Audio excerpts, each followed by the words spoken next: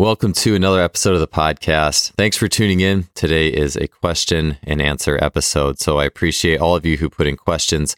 I'll be taking questions from not only the last time, I usually do an Instagram story and ask, and so I'll be taking questions from both this recent round, and then I had a few questions I didn't get to on the last episode I did this. So I'm excited to get to all of them today. They come from a variety of athletic performance topics, and looking forward to getting answers on those.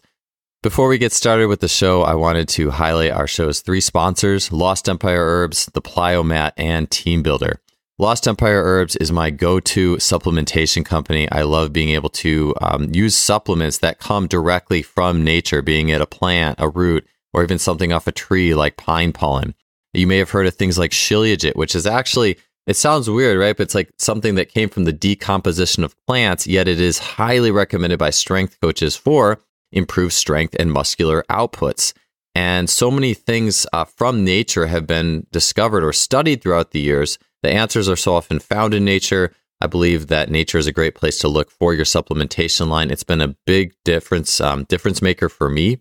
And if you want to check out some of my favorite supplements from the Lost Empire Herbs line, such as Shilajit, Phoenix Formula, Pine Pollen, and more, you can head to lostempireherbs.com/justfly. And there you can use the code JOEL15, that's JOEL15, for 15% off your order. Our next sponsor is the Plyomat.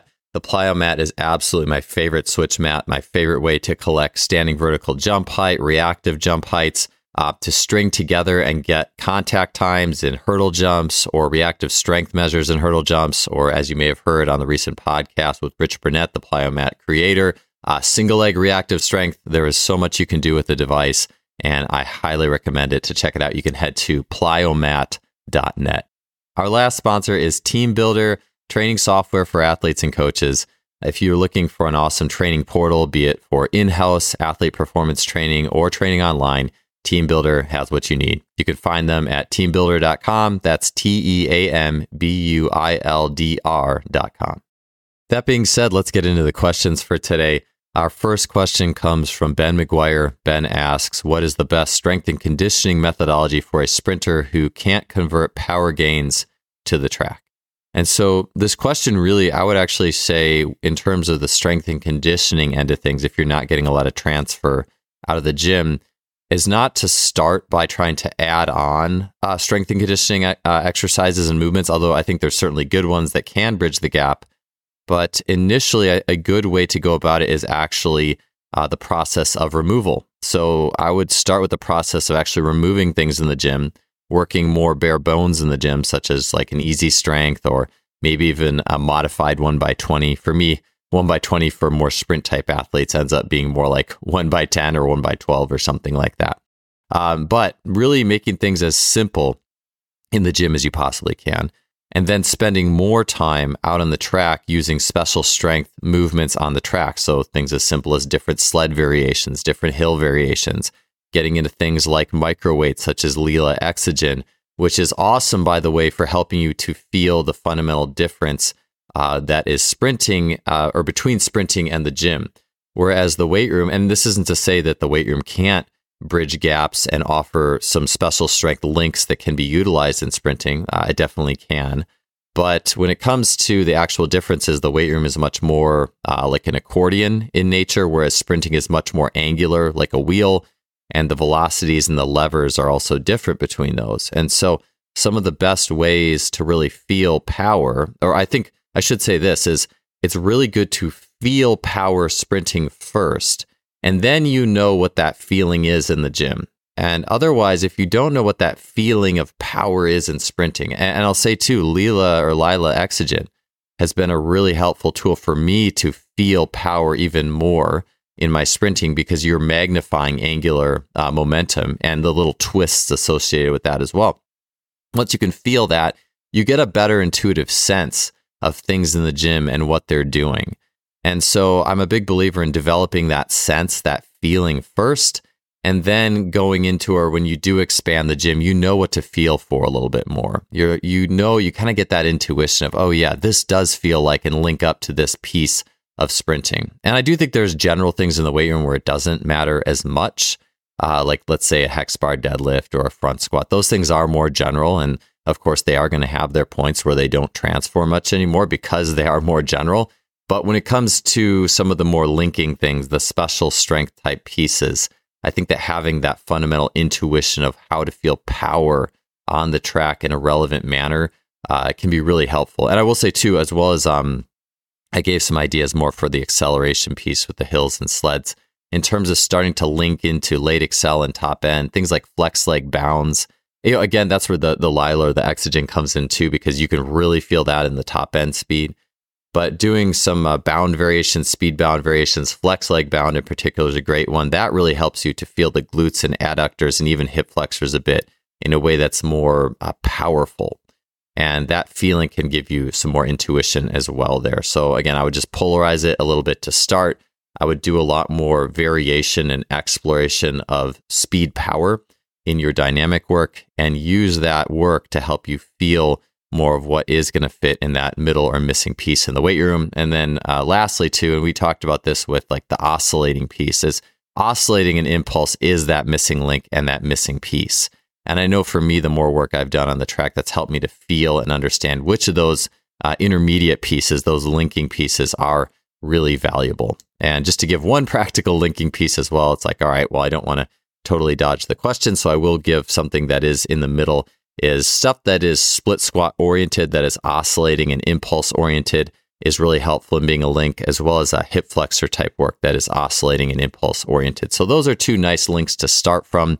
But again, I'd initially polarize it a bit. I'd spend more time doing speed power on the track, feeling what that's like, and then trying to take that intuition into the gym and how you feel some of those linking things to come out of the gym into your speed work.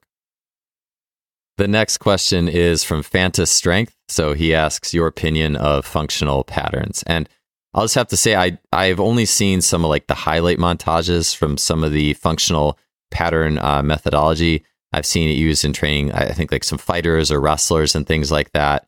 And I always ask myself when I'm seeing some of these like training montages, I look at, I wonder to myself, is this beyond the core of the system? I always look at, well, what's the core of the system? So with functional patterns, it seems like a lot of the core is just developing rotation, transverse plane, a lot of like standing cable bar work, standing cable work with a handle, a lot of like working with a ball that's spinning in a 360, like a medicine ball attached to a rope. And I think all that stuff is awesome. I mean, for me, I'll just say, like, again, not knowing, not having been through the system, just seeing some of the highlights of it, I look at the core of rotation, like doing twisting cable work is great. Doing twisting groundwork is awesome. I use a lot of that type of stuff. I use a lot of mace bells and club bells. And so I don't think there's necessarily a magic formula. I think any system that helps people to feel and interact with rotation in a way that they can connect with and they can feel the power within their bodies in that manner is awesome. And so, yeah, I think that the basics of it, that as I've seen, seem to make a lot of sense. I think with a lot of systems, I do think that with any system, no matter what it is, if it's a mace bell, it's a medicine ball, I do think there's always the potential to take that maybe farther than you need. If you're doing a sport, I think if you're just doing training and want to have fun with training just for the sake of training, then I think there's license to go farther with things. You can start to add extra, you could say dance steps into it or whatnot, which I honestly do sometimes with like ground-based training and locomotion, just because if I'm not going out and playing ultimate frisbee today, I don't want to have more fun with the training. I'll have more fun with the training. So I think that could be really meaningful for people in that sense. But again, I haven't actually gotten too far into the system, but I do like that rotational, and you could say that infinite potential of just spinning a mace bell, a club bell, a medicine ball in a circle or a 180 or an infinity loop, anything like that, I think has a lot of value. And so, I think there's certainly a lot of really good things at the core of that system. Next thing is Brendan Hoppy 2 says sprint workout for horizontal jumps. And so, there's a lot of ways you can go with this. A lot of it just fits with the generalities of a good, solid sprint programming. I do work with 2 elite jumpers in the online space currently, and I've worked with horizontal jumps for many years in the college coaching context. Some of the things that I really like nowadays is looking at, well, one is key KPIs or key performance indicators. So what is the thing that a horizontal jumper really needs? Let's just say compared to a sprinter, a lot of it's the same. historically great, like long jumpers, for example, have been great in the 200s. So having good top end speed, being able to maintain that top end speed, having a rhythm and elasticity to that top end speed that helps them to move throughout the 200 and even the 100 too, of course, shorter iterations of top end speed. But to me, a good key performance indicator for speed in the horizontal jumps is you can have a great flying 5 meters at the very end of that approach, a great flying 10 meters at the very end of that approach. And so in terms of the actual top end speed, yes, doing flying 10s is great, but also doing flying 10s or runway stuff with rhythmic elements to it, doing sprint, float, sprint type things, doing sprint, float, sprints with longer intervals, but also very much shorter intervals, which is something I learned from Darian Barr. And by shorter intervals, I mean even stuff that's 10 meters or less, where you're switching between sprinting and floating just to develop that kind of rhythm, that can turn into a more rapid iteration that prepares you to go into that final plant. Within that as well, I do think that this is something I've actually been meaning to get to. So this is a on the list type item, but something you could probably play around with, because I see this in jumpers a lot, more elastic jumpers, not more you could say wide ISA, more strength oriented or frequency oriented jumpers, but some of the really bouncy elastic types is doing kind of boundy type approaches. And I'm not saying you have to bound on your approach by any means, but even doing like bound, sprint, bound iterations as just a rhythmic exercise on the runway could be really interesting. Something I've used the last several years that I've gotten a lot of success with that I do feel is very helpful is using primers. So using either sled sprints, resisted sprints as a primer to the long jump session, using even long sprints as a primer. I've talked about, for example, the effect of running a fast 200 or a 150 and the impact that makes on a shorter sprint. So something I'll program for long jumping, for example, will look something like do 3 long jumps, and you will do those, let's just say it's from a 6-step or a 12 total stride, a shorter approach. And you're going to do that long jump, and each jump in the series of 3, you'll do 3 jumps. Each jump is a little bit farther. We get to that study it's highlighted by Thomas Kurz. Dan John mentioned it, where long jumpers doing different distances leads to a farther total jump. So I use a lot of interplay in how far you jump each time. So 3 jumps, get farther each jump, and then you'll go run a 120 pretty fast. Go shake your legs out, maybe do a light hopping exercise. All right, now we're going to go back to the next round of 3 jumps that is increasing in distance each time. And so going through or having that interplay between the longer sprints, that longer, slightly metabolic type stimulus dropping back down into the jumps has been a useful way to do it.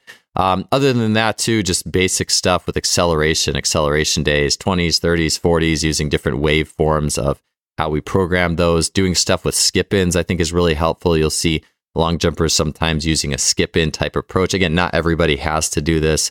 I know some jumps coaches are a lot more regimented with how they see the approach unfolding. I'm a very exploratory coach. I want athletes to explore how they initiate and gain rhythm in that acceleration. So I don't have one specific style that athletes must generate their speed in. I like to give them a little bit of exploration, and as long as they're being relatively accurate, we can work with a little bit of that variety. So those are some ideas there that I like to use with developing some speed and some more, you could say, rhythmic and elastic speed that does fit on the runway for a horizontal jumper. Next question is Hunter ISSP asking, discussion or debunking that the traditional weight room makes you faster. And so I did cover this just a little bit in that first question. And so some things I look at is really what can the weight room give you, and when can it be taken too far, or when can it take away from you? I think it's helpful, again, when we kind of like polarize items, when we don't, for me, I don't, although the weight room's been good to me and it's been not good to me. And then the same thing, especially my early coaching years, was really good to some athletes, and it was not that great to some athletes, especially in like a track and a jumps perspective. And so I've really tried to look at it on those levels throughout the years. So in the sense of what can the weight room give you for the sake of speed, one thing and I look at these too as things that you may not always need. They might work in terms of, you could think of it as grades or classes. Like you're in grade 7, you needed these things in grade 7 and 8, but you didn't need them in high school. Or maybe you needed it in high school, but you didn't need it as much in college. And so one of those things that the weight room can give you is muscle size or hypertrophy that can lead to increased amounts of compression. Randy Huntington talked about this for athletes who just are, you could say they're skin and bones, they just don't have a lot of muscle size at all. Just simply having more muscle size leads to more compressive potential. So if a muscle has more size, it can actually, just from a pressure gradient perspective, we're not even talking about necessarily the muscle fibers pulling on each other or whatever the actin and myosin exactly do when they're under the microscope. But just from a general pressure dynamic situation, having enough muscle size gives your body a more compressive potential from that pressure perspective. So Randy had talked about doing that, or putting an extra hypertrophy-oriented training day in for those athletes who did need that a little bit more. And again, we can look at that from the perspective of grades. You might need it at an early grade, but at some point you might not need it. So the weight room can give you that.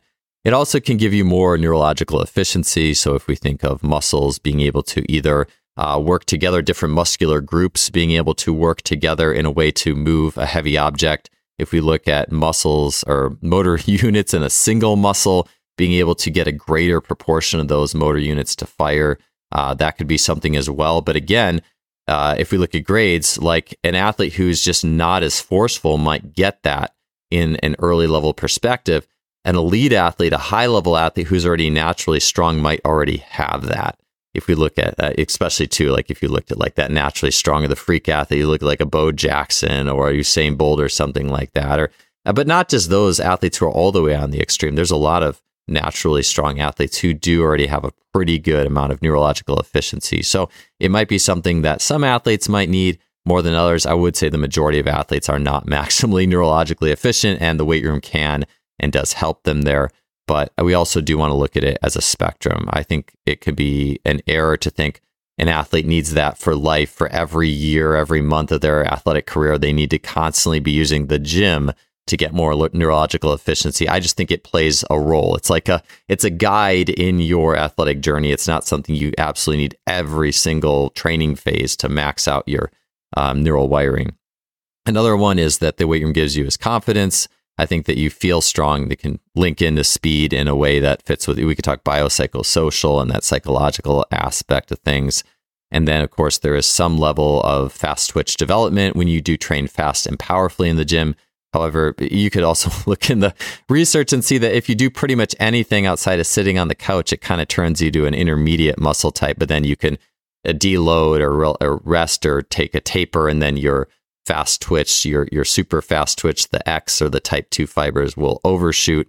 So there are those aspects of things. So it's not a total black and white equation, as I'm sure many of you are very familiar with, but it's nice to kind of list those pieces and those elements, and that can really help our intuition, especially when we're trying to decide what mix of things is going to work really well for people.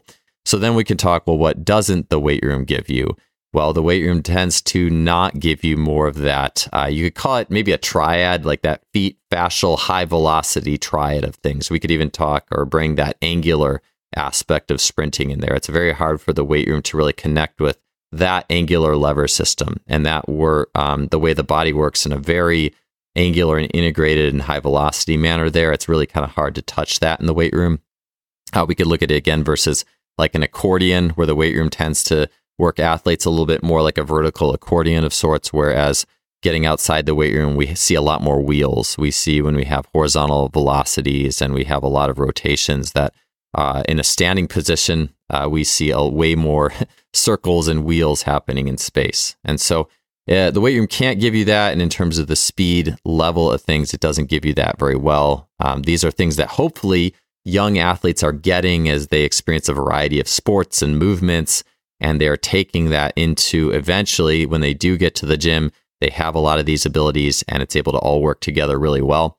And so we're looking at what the weight room can and can't give you. And I will say what it can't give you too is obviously it can't give you those rapid contact times associated with angular velocity.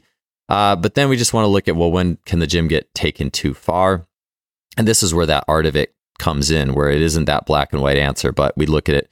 Well, okay, when am I taking the weight room too far? And that's when we're pushing, lifting, when we're at maxes, when we're not seeing corresponding improvement in our sport-related outcomes, our key metrics for our sports. So our velocities, our swing velocities, our sprint times, our jump metrics. Another time the gym can be taken too far, especially for the sake of speed and short contact times, is back to that accordion type nature of lifting, being a little bit more of an accordion if we're looking at the levers, and being a little bit more like that causes us to hang out in internal rotation for too long. So think about, if you think about like an Olympic lifter or even a power lifter lifting a heavy weight, in that reversal, the knees come in to create internal rotation and compression to help reverse that weight. But if that becomes too much of a paradigm, athletes take that internal rotation for too long of a time, it actually can adjust that force profile to maybe staying on the ground a little longer, to contact times that bias just a little bit longer. And so that's something you can watch for. The narrow infrasternal angle, of course, if you miss the window of quick force production.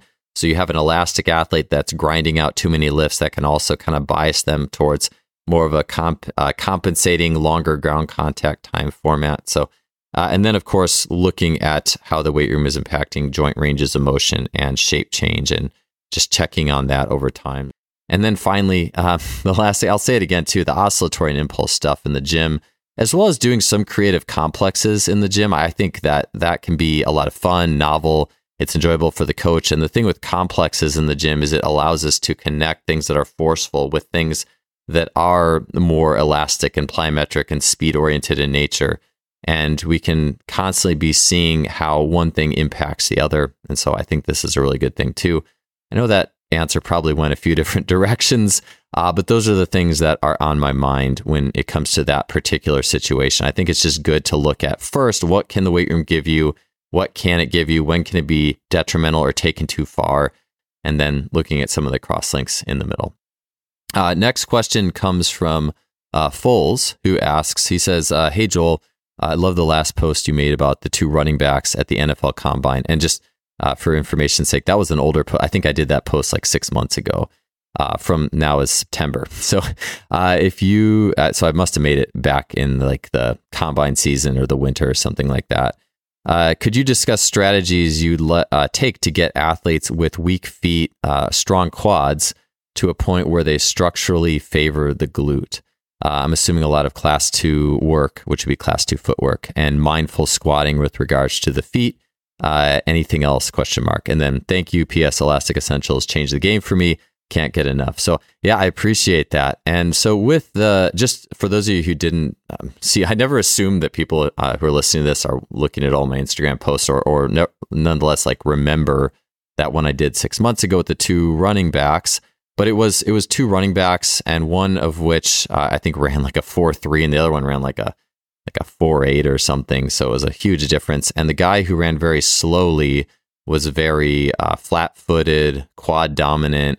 And I think when I was putting those together and even looking a little bit more deeply into those athletes and their athletic backgrounds, I don't think I posted this, but the guy who had ran a 4.8, who was a slower mover, I'm trying to remember if it was a 4.8. It might have been not that slow. It was pretty slow though, to be honest. I should have the numbers here in front of me. But that athlete was also, I think he had gotten like a weight room award or something like that, which kind of, with the last question kind of exacerbates like, what about the weight room and speed and all these things? And so a lot of times that I can see quad dominance does fit with overdoing the weight room. But let's talk about some of the reasons that an athlete might be more flat-footed, quad dominant, not able to get into their feet or their glutes well. One of the reasons is at the root is one's athlete structure and their compression. I found that athletes who tend to be really compressed through the rib cage, for example, they don't have a lot of movement options in their rib cage and their pelvis, and they may be even a little bit limited in their hip flexor range and hip extension. A lot of times the compensation there is it just lands in the quads. It kind of just ends up using more quads to get that motion. Maybe they're trying to create a larger knee angle early just to be able to create more of a hip extension strategy, perhaps. There could be a lot of reasons, but as I've found it, athletes who tend to really, really lay into the quads more than they should also tend to have compressive and a lack of range issues through the rib cage and pelvis. And so, someone asked me about the functional patterns. That's actually a thing where that type of thing could be really helpful for those athletes, where they're constantly bilaterally loading themselves in squats, deadlifts, benching, and all those.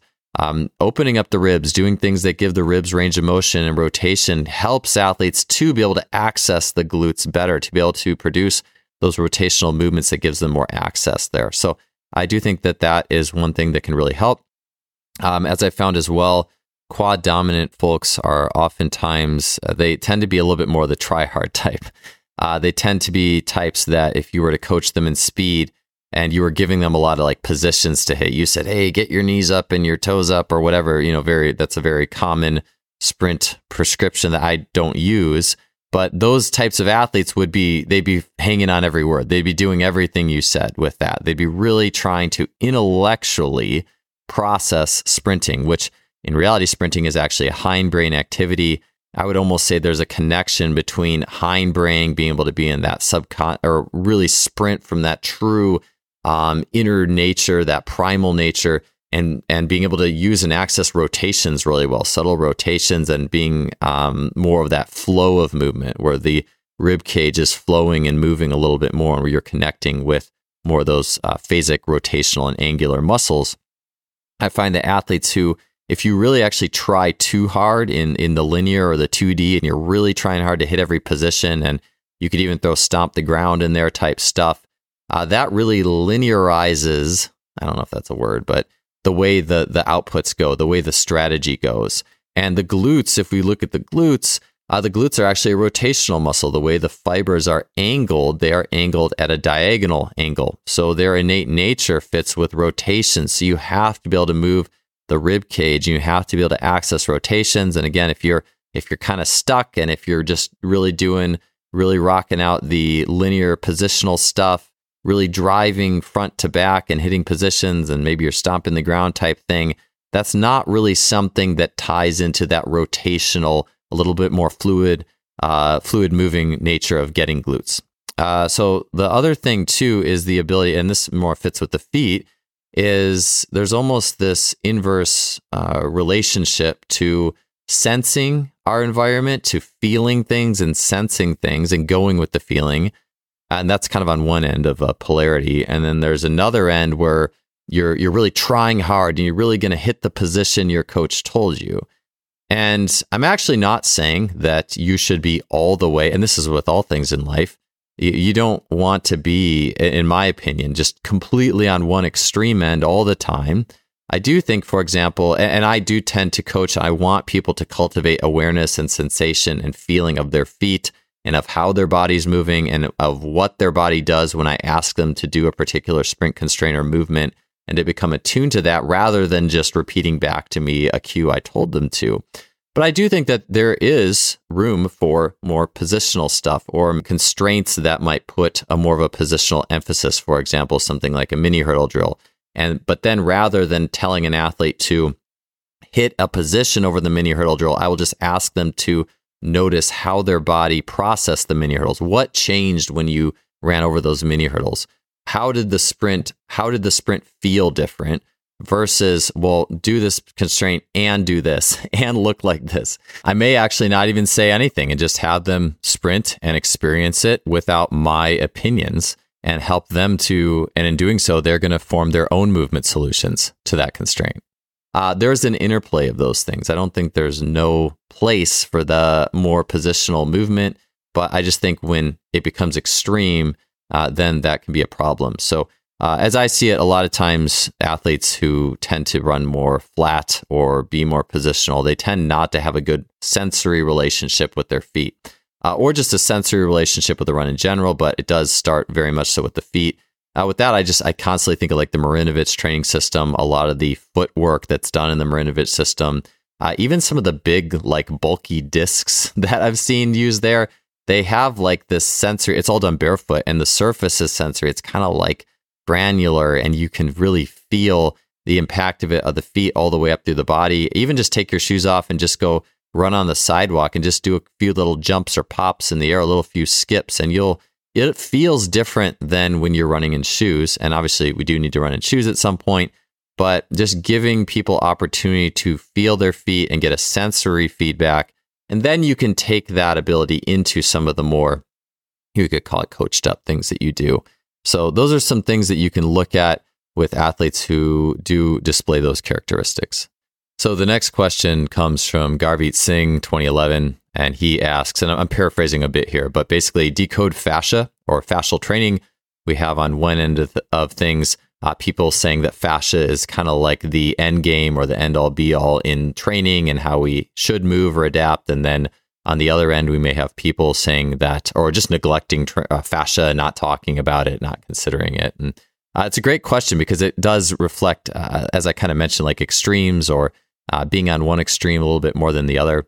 And so on one end of things, it's easy to say that a primary cause of training of one human system is like the capstone of all training results. We could see this with like the nervous system, or saying neurology is the end all be all in all training aspects. And of course, the nervous system is involved in all training, just like the fascia is involved in all human movement. You can't move without your fascia, but you also can't move without muscular compression or muscular action as well. You can't move without your bones. You can't move without nervous system signaling. So all these things are, of course, involved in training, and anything can be taken too far. There's going to be things that happen when you take like the nervous system to extremes. If your training becomes too obsessed with like weird little drills that might be good for some people, but also might be distracting from greater global training concepts. And so, same thing too, you could say with rotational training. I post a lot about rotational elements or the aspects of spirals that we see show up in training. But I also could take that too far. If every single thing I did in training became about rotation and spiraling elements, it actually could distract from generally just that global core of good, solid training. So no matter where you're at or what you're doing, you always need to keep the main thing. But it's kind of like when we see the role of all these things, it gives us a greater perspective. And I think that with fascia, if you just look at like the images, like Anatomy Trains, everyone talks about the book Anatomy Trains. I think that more of the images are the profound piece there, as we see there that the body is connected, that there's these spiraling lines and slings that are a big part of our movement. You could look at the midsection of a sprinter, for example, sprinting, and you don't just see the linear six-pack abs, you see this diagonal, like fascial line that goes from, for example, the left hip to the right rib cage. So we see these slings happening in action. And if anything, it just tells us, hey, we should just make sure we train human beings like human beings. They sprint, they jump, they like swing things, like you could say swinging a bat, but also you could look at swinging a club or a mace bell, or just reminding, or the slings really to me just remind us that this is how we are wired to move and that we should have these rotational connected pieces in our training. But I also don't think that means that we need to make absolutely everything about the fascia, because it's one of those things too, where just like the nervous system, it can easily become a little esoteric, a little bit gray, and a lot of things in life are gray, of course, as with all training. There's things that aren't just purely black and white, and that's the art of coaching, and that's the art of training. But when things do live in the gray zone, and fascia can very quickly become that, we can attribute everything. We can attribute every training result to the fascia. We can attribute every training result to the nervous system. We could attribute every training result to spiraling or whatever. So those things are all important, but I just think it's important to also just watch how far we attribute one thing or take one thing. And so, the last thing I'll say with that is know the body's connected, do rotational work, train gait. Other pieces that we can look at that are a little bit more fascia specific are, the feet. The feet, if we look at the feet, and with Chongji and the hyperarch, we did this podcast a long time ago, but one thing I just thought was so awesome that Chong noticed was that you can see the tensegrity of the body, and we can think of the connective tissues and the fascia as kind of being these guy wires, or if you look at like how bridges are constructed or a long dinosaur neck, that there is a tensegrity present that helps that animal to hold its head up, or that keeps the bridge up, and even how particular sculptures are made. And so we just know that this is present in how it's a part of how we do create tensioning through our joints. And with Chong mentioning, you see it in the foot. You see how the foot changes shape to represent tensegrity and tension. You see it in how the toes end up curved, and you see it in how we see the three arches and the tendons on the top of the foot. So the foot is this, it's almost like a beacon to that tensegrity nature within the body. So that, if anything, it does tell us that the feet and how we train these things is important. I also think there is something to be said about connective tissue and higher reps when it comes to the feet and things like that. There's also, with the fascia, it is interesting that one of the pieces that I think fascia can highlight is like tensioning and length and sensory elements. So one thing with the length is just, and again, if you do like a extreme iso lunge or a stretch range lunge, it's not just training the fascia, but there is a piece there, I believe. And I think having like that lengthened aspect to our connective tissues also fits with, we could say, a fascial type piece of the training. There's also sensory feedback that exists within the fascia, and even things like, you could say, foam rolling. Is foam rolling really getting the knot out of your muscle? I would say no, but it does give you sensory feedback, and we could say the fascia is actually a part of that. That can even be just as simple too as just like, you could just take your fists and do gentle percussion on your muscles and get that. You could rub your calves before a jump workout or something, or a jump set, to get a little bit more sensory feedback going through the lower leg. Or even when we take a tennis ball and you roll the bottom of your foot, like these are things that are interconnected and sensory. And so I don't think all training needs to revolve around the fascial element, but at the same time, it's another piece just as everything else. And I think it's definitely worth looking at. The next question is from Joe Ferrigno 25. He asks, thoughts on reactive squats? So great question. I did a really good podcast with Brady Volmering not too long ago, and he was talking about the impact and effectiveness of drop catch squats and drop catch bench pressing in his own training regime. And just the act of catching a weight that is dropping, the same thing as like an altitude drop or a depth jump, there is an impulse value to that. So there's going to be a massive amount of muscular tension required that is going to be forced on the body, really, beyond like a slow lowering situation. And so we know we have a powerful training stimulus there. Where I've gone with that, or the way that I've found and directed it over time, a lot of this tends to come from, well, what worked well for me? And then I tend to put that into the programming for athletes. Was I've had good experiences doing drop catch type single leg work. I remember my senior year in college doing that with high jump and feeling like that was helpful. Although in hindsight, I think that may have contributed to spending a little bit longer on the ground than I needed to in how I was using it. I've gone more towards using it more generally, in the sense that I like it for things like a hang squat clean, where you're pulling a weight off the blocks, dropping under, and catching in a squat. More recently, with the oscillating type elements, I've done that where I will do a hang squat clean catch and then do an oscillation and come up out of it. There's just a ton of impulse, high tension muscle value there. I know that some weightlifting coaches, Olympic weightlifting coaches, have talked about the difference in some weightlifters. I believe it was American versus like, the rest of the world, or very high level, like European type weightlifters, maybe the Chinese as well, was that Americans tended to catch on the ligaments, like just catch and kind of ride it until ride the lift to the bottom until the hamstrings were onto the calves, and the muscles and ligaments and all the soft tissues kind of became loaded and slowed everything down, versus other Olympic lifters who just catch it and freeze on a dime. And there is a lot of value in catching something, be it a drop or catching a weight, and being able to freeze instantly. There's a huge muscular tensioning contribution, obviously all the connective tissue as well. And so I think that's valuable, and I think the little oscillations there are really valuable. I've catered to doing that a little bit more than the back squat variation, although I think that could be very effective, especially in terms of just being a potent training stimulus as well. When it comes to things like back squats or split squats, I will tend to treat that more from an oscillating perspective. So more so than drop catches, I've tended to use more oscillating reps, as like with Jeff Hauser and Sheldon Dunlap. We talked about that in the podcast recently. And then when it comes to actually dropping and catching, I have lent more towards front squats. I do think that's a little bit, you could say it's safer, or the way it loads the body and the catch is a little less compressive, or it's more legs than back or whatever. And you could say maybe there's hair splitting there, but that's the way I have preferred to utilize it. But again, I think drop catch back squats could be certainly a very potent stimulus as well. I've just catered more towards the oscillating variations once you get there. Joe also asks, how has your experience been? I missed this one. He says, are you still playing Ultimate Frisbee? I did not this summer, but I'm hoping to pick that up this fall. I love Ultimate Frisbee. It's just one of the best. It's just a lot of fun, but it's also an awesome training stimulus too, and a lot of good things that come with that. So I hope to continue that this fall.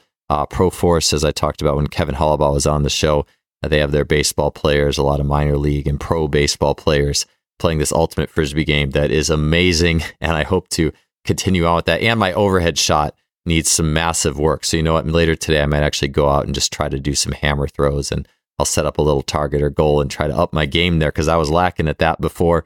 Joe also asks, how has your experience been with the Exogen wearable resistance? Have you gotten faster? Yes, absolutely. Exogen is amazing. And I don't just say that because they have been a sponsor of the show, or I have an affiliate or a discount code. But I say it because I just think I look at training and I see, you almost think about, well, what is training going to look like in the future?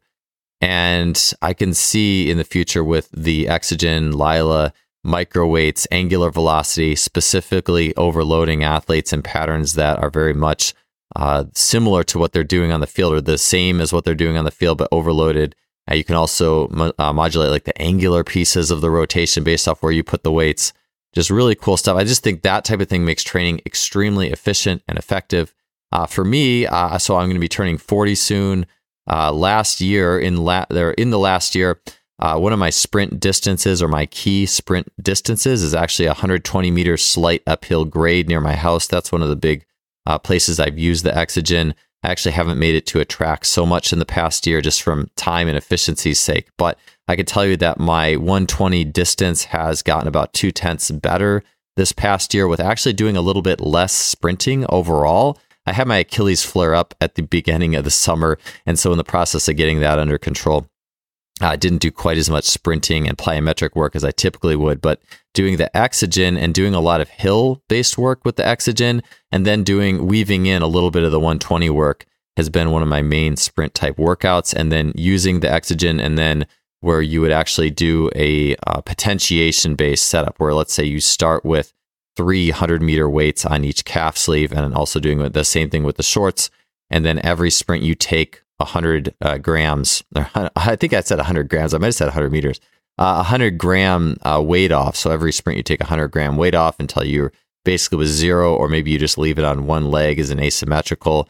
I have found that to be an incredible potentiation device, one of my absolute favorites. And so, even if you don't have to get the whole bodysuit to experience that, you can just get the calf sleeves to experience it. Just take a little bit of weight off each sprint. Fit in some rotational pieces to how you manage the weight. You can also do kind of like a spiral with it. So you can put the weights on, biasing left on the left leg. They can bias right on the right leg, working that way, and then taking the weights down over time. There's so many cool things you can do with it. So yeah, absolutely. I've gotten faster, love using it.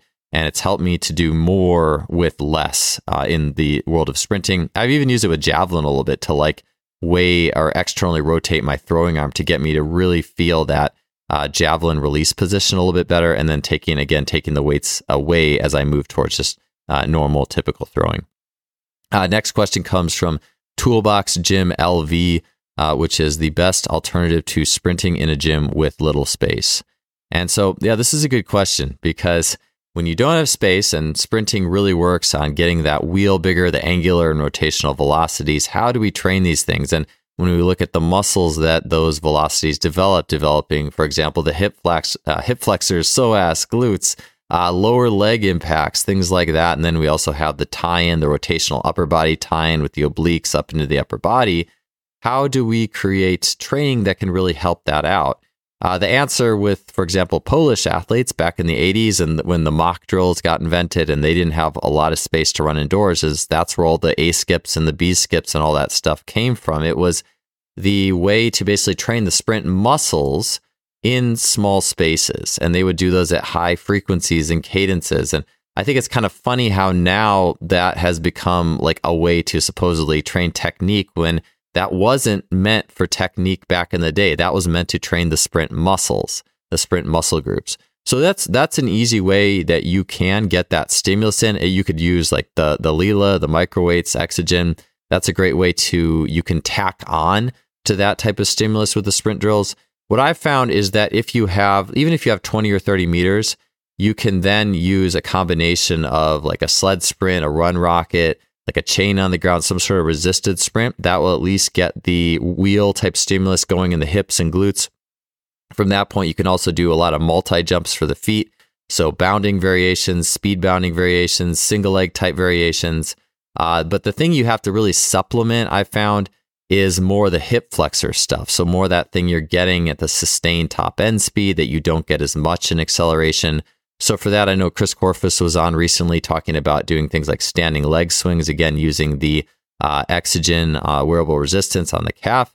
I like doing personally for that hip flexor. I really like front side dominant static dynamics. So for me, I like where you're, and this was a Jay Schrader exercise where you're pausing, you're standing and you're swinging your leg up and down in front of you, pausing at the top, then swinging it down to the bottom, pausing at the bottom, and just being very like static dynamic. So you're like freezing on a dime, like that drop catch at the bottom. Then you're swinging back up to the top, freezing on a dime.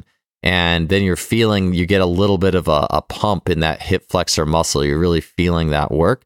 So you can do that as a standalone. You can mix it in with doing things like sled sprints and some multi-jumps. And then you got your hip flexor work to supplement that.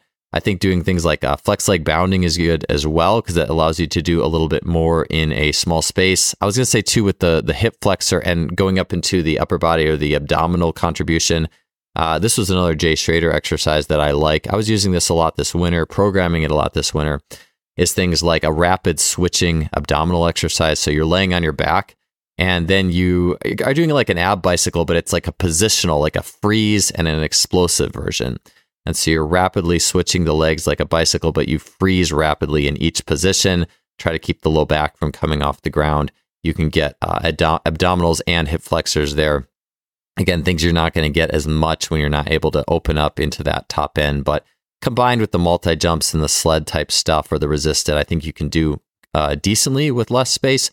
And the last thing I'll just say is doing drops. Like I've become much more, for a long time now, or at least a while now, I've been a fan of doing like the single leg altitude drop legs, again, out of the Jay Schrader system. But single leg drops have really been coming up more and more and more in my warm-ups for sprinting. So in a small space, you could really warm up with those as well. All right, next question is GS Performance Lab. This was actually two people who actually asked basically like the same thing. So GS Performance AB and Leaping Leprechaun asked thoughts on power training, plyometrics, and throwing versus moving light weights fast. I think another way of putting it was the value of basically what's the value of moving light weights fast in the weight room. Like let's say go at 50% and move it really fast and get X meters per second versus let's just leave that to plyometrics. Let's just leave it to sprinting, or let's leave it to multi-throws. And you could also say, what's the value of moving a lightweight really fast versus moving something that's a little heavier, 70, 80%, where there's a little bit more just raw muscular tension, although for a little bit longer in time. And so in addressing this question, I'll just say for me, there's really two brackets of weights. And if we're talking about moving light weights fast, there's above 80% of your 1 rep max, which is a fundamentally heavy weight. There, the main value is just pure muscular activation, the intention needed to move the heavy weight and overcome gravity. And then to me, light weights is not like 40 or 50%. To me, light weights is more 60 to 80% that is moved fast. And then if it's going to be around 60%, that's when we get into more the oscillatory type of thing. And you could even maybe then go down to a little bit lower, 40 or 50%. But I wouldn't do like a full eccentric, concentric up and down with like a 40 or 50% for the sake of speed. At that point, I think there's way more value in just doing a sprint, a jump, a throw, anything like that. To me, other than that, we have the heavyweight value just with that neural potentiation. And then we have slower, lighter weights, 60 to 80%. That's still, to me, potentiation, but it can be better for athletes who, like a narrow infrasternal angle type person who doesn't want to grind out sets. They don't want the bar speed to slow down. I've found that for like a narrow ISA, an elastic type, that range can still be a good range to use that still offers a fair amount of resistance. But for those athletes, when it comes to moving fast, just move fast. And then you have the oscillatory type stuff. But yeah, definitely not a big like in the middle type person, even to the point of where I think it's more common, something like dumbbell jumps. Like if you're doing standing vertical jumps with a dumbbell, like you're holding 30-pound or 15-kilo dumbbells, I don't actually see a lot of value in that, because I would rather either jump fast, jump reactively, or just lift a heavier weight. I actually want it to be more polarized, or do a drop or something like that and stop on a dime. Just because once you get into the full concentric, eccentric, or doing a standing vertical jump with added load, I find that it just doesn't really fit as much to that reactive way that we're meant to move. And I'd rather keep things a little bit more polarized in there. So I think I'm trying to read if I had anything else. Yeah, usually, again, maybe even back to the very first question about getting more out of the weight room. I think that just having the mentality of trying to find, feel, and work with more in the dynamic space before you try to find the things that transfer in the gym is generally a good idea. And it actually helps you to get a better sense, a better feeling of what in the gym might be a little bit of a waste of time. And I think that's very much where I came from, that place, in the sense of doing well over a decade of just going through every plyometric and jump training and strength, but also speed training program, and just getting a nice intuitive sense of what felt good, what felt right, what felt like what it would work. And then when I started to experiment more in the gym, I think I was able to carry that sense with me a little bit. And so, yeah, I just think polarizing and being able to sense what really works from that dynamic speed, plyometric, ballistic throws space will help you to understand if and what is doing something in the gym when lights get just really weight and fast. And that's, again, why I think I've really honed in on the oscillatory stuff when you do get a little bit lighter, because it does just feel more like muscle action in dynamic sport. Next question is Kevin Mick17 asks, what's the most valuable thing you've learned coaching U5 or U6 kids? And so, yeah, I talk about coaching youth soccer a lot. And I appreciate this question just because, like Michael Zweifel has said, he has mentioned coaches, or being a really good practice for coaches to coach both youth athletes and then pros, because you see where it starts and where it ends. And that helps you to gain a valuable perspective on things. For me, I think one of the absolute biggest things is just seeing the importance, if we talk about like game speed, just how important it is for athletes to perceive and react to situations aggressively. And how you see very early on good athletes, they basically do not have fear and soccer is the youth sport that I coach. They don't have fear in getting into a situation, and they don't lose a lot of speed when they're on the field doing the athletic tasks, where athletes who aren't as attuned to the information on the field, they play slower. They just move slower. They run to the ball slower. They run back on defense slower. Even though if we do, I remember I saw this, I remember one day we did like a relay race after practice or something. And I think we did one like with the ball, dribbling the ball. And then we did one without the ball. We had like a team of 4 and they had to run to a cone and back. And it was just kind of funny to see the best athlete on that team, the best soccer player. And again, they're just 5 and 6 years old or whatnot. But the kid who was the best soccer player, when he actually just had to run in a straight line and didn't have any perceptual or environmental information, it was almost like he didn't know how to do it. And he actually wasn't much faster than the other kids. But when it came to dealing with information and the soccer ball and playing, he was amazing. And so it just, if nothing else, has reinforced with me the value of just how every time we uncouple game stimuli with a movement, we just realize that it is separate. And to be good at the game, ultimately, and again, we talk about playing different sports, and that's really important. Playing different sports, getting different skills, taking time away from your sport, doing some general things that have nothing to do with sport, general training. But at the end of the day, if you want to be a good athlete, it is so much about being able to work with and attune to specific information on the field and being able to open and close those feedback loops faster, being able to make decisions. And you see it early in athletes who are good. It even reminded me a little bit in seeing that in my own experience. Rafe Kelly, who's been on this podcast, had a clip of his son, I believe is 8 or 9, and was in a youth track meet.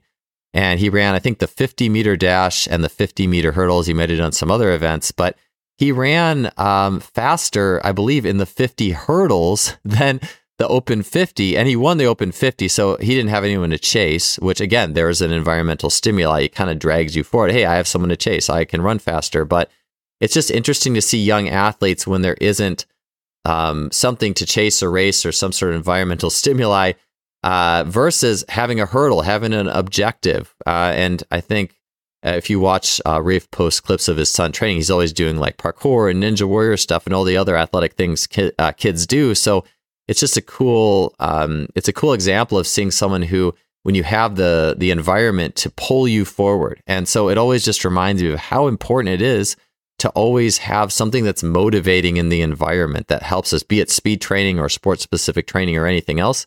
And then along with all that too, there is just the emotional and social piece of it. You see just how social, and we all are, but just how much with kids, it's like a raw nerve in the sense of their social and emotional state. They don't cover it up like adults can, or even like older athletes can, or they can't, when older athletes learn to start to intellectualize and add the intellect into the training process, whatever a child's social and emotional state is much more there and apparent. And so in that perspective, you do learn or get a greater intuitive sense of what makes us tick.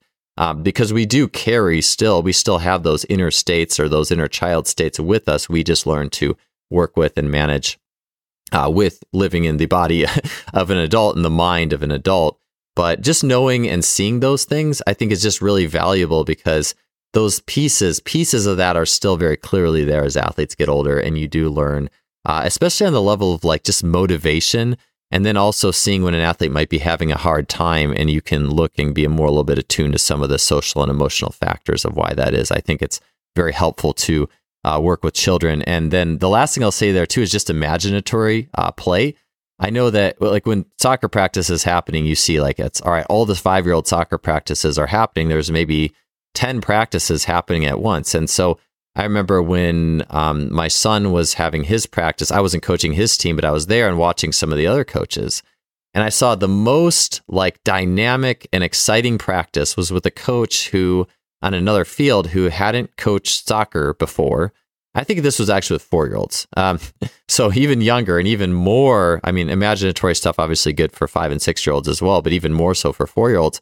And this guy, he was just using storytelling and just being dynamic, and it was almost like a play, and there was always like something they were doing that involved like, all right, you're all tigers now, and you're on the hunt, and we're doing this, and the kids were so into it. They were flying around the field, super excited, and then you look like one field over, and there was something a little more boring happening. And so again, I think that we do obviously change over time, but I think that it just kind of ties into.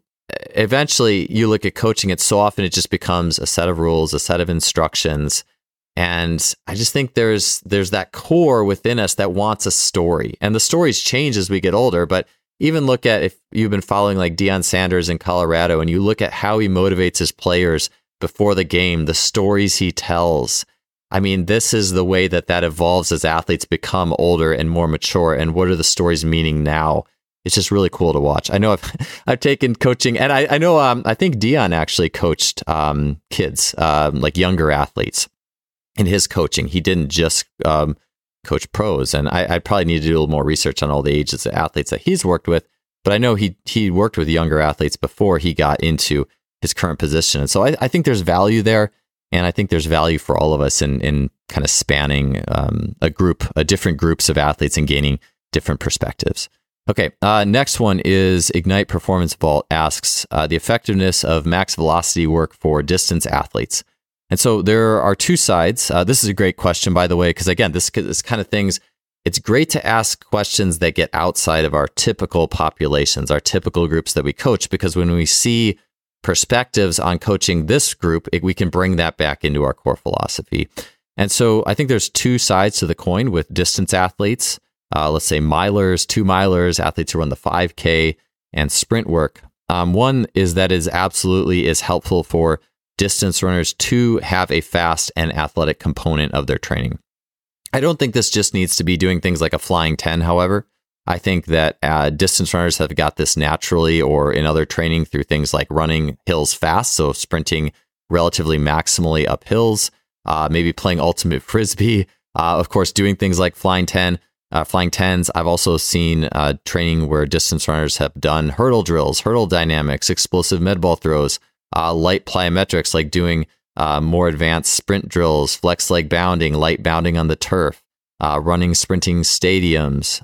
So I think that, if you're talking like the core package for the whole distance running group, so I'm talking like 800 meters all the way up to your 5K, your 3 mile, maybe even your 10K athletes, I think the base package of just general coordination. So we're doing hurdle drills, we're doing sprint drills or advanced sprint drills or light plyos on the turf. We're doing some med ball throws, some stadium jumps, and some kind of, you could call them garden variety, intermediate plyometric type things. I think that's great for all distance runners. And then I think the more they trend towards that 800 mile type, I think that's where a lot more of the flying 10s can really be more maximized, just in the sense of, Hank Kreinhoff has talked about archetypes of athletes, and a phrase he's used is cats and cows. And you could think, if a cow isn't made to jump, how often should we make that cow jump or expect it to jump, and how will it impact the training program? And I would look at it in the sense of, in the same way, I think that doing fly 10s is a valuable thing for distance runners. But if an athlete is definitely way more on that distance end, they're more of like a 5K, 10K runner, they're a little bit more compressed with a range of motion, and their sprint looks more just like a fast, shuffly way that they actually run, maybe that athlete isn't getting as much out of that as an 800 runner who actually can get up and sprint more effectively. And so I just think that's something to consider. With that too, I've seen, back when I was at Cal, I saw athletes who were like 1500 mile types, 800 types. They would do overspeed training. They would get pulled with bands. They do maximal 200 reps and things like that. And for those athletes, it did seem like that worked quite well. That was also something too, though, that, and who knows exactly what, but it does seem something that you could be riding a razor's edge with how much you do with that in terms of tapering and being sharp and not overdoing the nervous system, of course, as with all things. But it did seem like those athletes were really able to get to a very high level doing those kind of things. It wasn't the long distance that did it. It was the shorter. It was like the mile and 800 types that were doing that kind of thing. So yeah, those are some general ideas there. The last thing I'll throw in is I would always look and value at general rib cage and basic like crawl, roll, being able to manipulate the spine and rib cage with distance type athletes, because a lot of them are a little bit more compressed or they have less movement options there. And I would say that's especially true with some of the longer distance runners. It's just the nature of distance running. They're just going to fall into more of a singular compression strategy where things can get a little bit tighter. They may lose a little rib cage motion. So I think that keeping those general basic type exercises, again, back to even like functional patterns type stuff, or you could look at like David Weck type coiling type stuff, that can be valuable when it comes to those types of athletes, to give them the movement options to have a more dynamic sprinting strategy. And the last thing I'll just say, just doing stuff like sprint buildups, I think is good. Where they're just slowly building up to a top speed where they're working through a range of dynamic ability can also be helpful with that one. Next question, George Fraser asks, do you see value in concentric only jumps for vertical jump and sprinting? So, and I kind of mentioned this already, doing things like a dumbbell jump squat. I am not a huge fan. I could see a little bit, this kind of coming off of the tail end of the Bill Hartman podcast, talking about infrasternal angle archetypes. So someone who's a power archetype, a wide ISA, and he was talking about doing like a box squat with bands where you're exploding, you're sitting down in a box, exploding off of it. And that's more of the way that wide ISA athletes produce power. And also when you're sitting down to a box and you're a wide ISA, it allows the pelvis to settle, allows the, I believe, anterior pelvic floor to expand a little bit. So that has benefits for a wide ISA. I mean, I could see that kind of thing being more valuable for a wide infrasternal angle. And in terms of feeling, developing intuitive feeling, I could see like dumbbell jumps or seated dumbbell jumps or those kind of things being something that a wide may feel fits with their power production strategy. For me as a narrow, it hasn't been something that's felt good So this is something actually where as I learn more about biomechanics and I learn more about these things that make athletes tick, I do actually include more of the at least explosive box squats with the bands for those wide types. I don't or haven't been plugging in like the dumbbell jumps yet, but that may be something that starts going into WIDES programs more as I continue to learn more and experiment and things like that. Next question is Anton Bragi asks, thoughts on training and competing in minimalist footwear for basketball. So minimal shoes, no heel buildup, anything like that. I would say, for basketball, I think this is kind of my rule of thumb. If it's natural surface, do a natural shoe, like a barefoot shoe. So if I go for a trail run or something like that, or when I go and run in a creek or anything where it's a natural surface, I think natural minimal shoes absolutely crush it because you can feel the little rocks and all the little textures and it's differing textures. And I think this is really helpful when it comes time to play basketball. I think that some of the shoes or the footwear, the features of footwear is there for a reason because like cavemen didn't have a nice smooth basketball court to play on. And so I think some of the features of a slightly elevated heel, I don't think, again, it can be extreme. We can have extreme buildups in shoes. For me, just looking at shoes that are generally athletic, not overly crazy built up, I think are generally fine for basketball. And if you do want to use minimals with basketball, I think just shooting around in minimal footwear can be great. Like doing basic movements where you don't have to really push the hammer down on changing direction quickly and things like that, I think is probably a nice balancing point. So shooting around, great. Once you're actually getting to playing and competing hard, I would suggest that probably wearing the typical basketball shoes that have been designed for a reason are probably the way to go. Last question here is Eddie Running Rabbit. He says, do you think it's more important to do jumping with body weight or doing power work? So I guess you could say that this goes into kind of the jumping with weights type thing, or jumping, you could say weighted vests or doing like the power type lifting. I would look the base package, and this even goes back to like, we want to eventually be like the Usain Bolt or Bo Jackson or Michael Jordan. They did most of the work with the body weight. That's their base ability and package. We want to get to that place if we can. So to me, a lot of jumping with body weight and then the variability that exists within that is my base package. I would be much more likely or less likely to do a lot of like dumbbell jumps or weighted vest jumps or those kind of things. I'm always looking for the main package of things to be stuff that I do with body weight. So that finishes the Q&A for today. Thank you all for the questions that you put in. I appreciated you doing that and then answering them. These are always fun for me. So appreciate it. Thanks again for listening.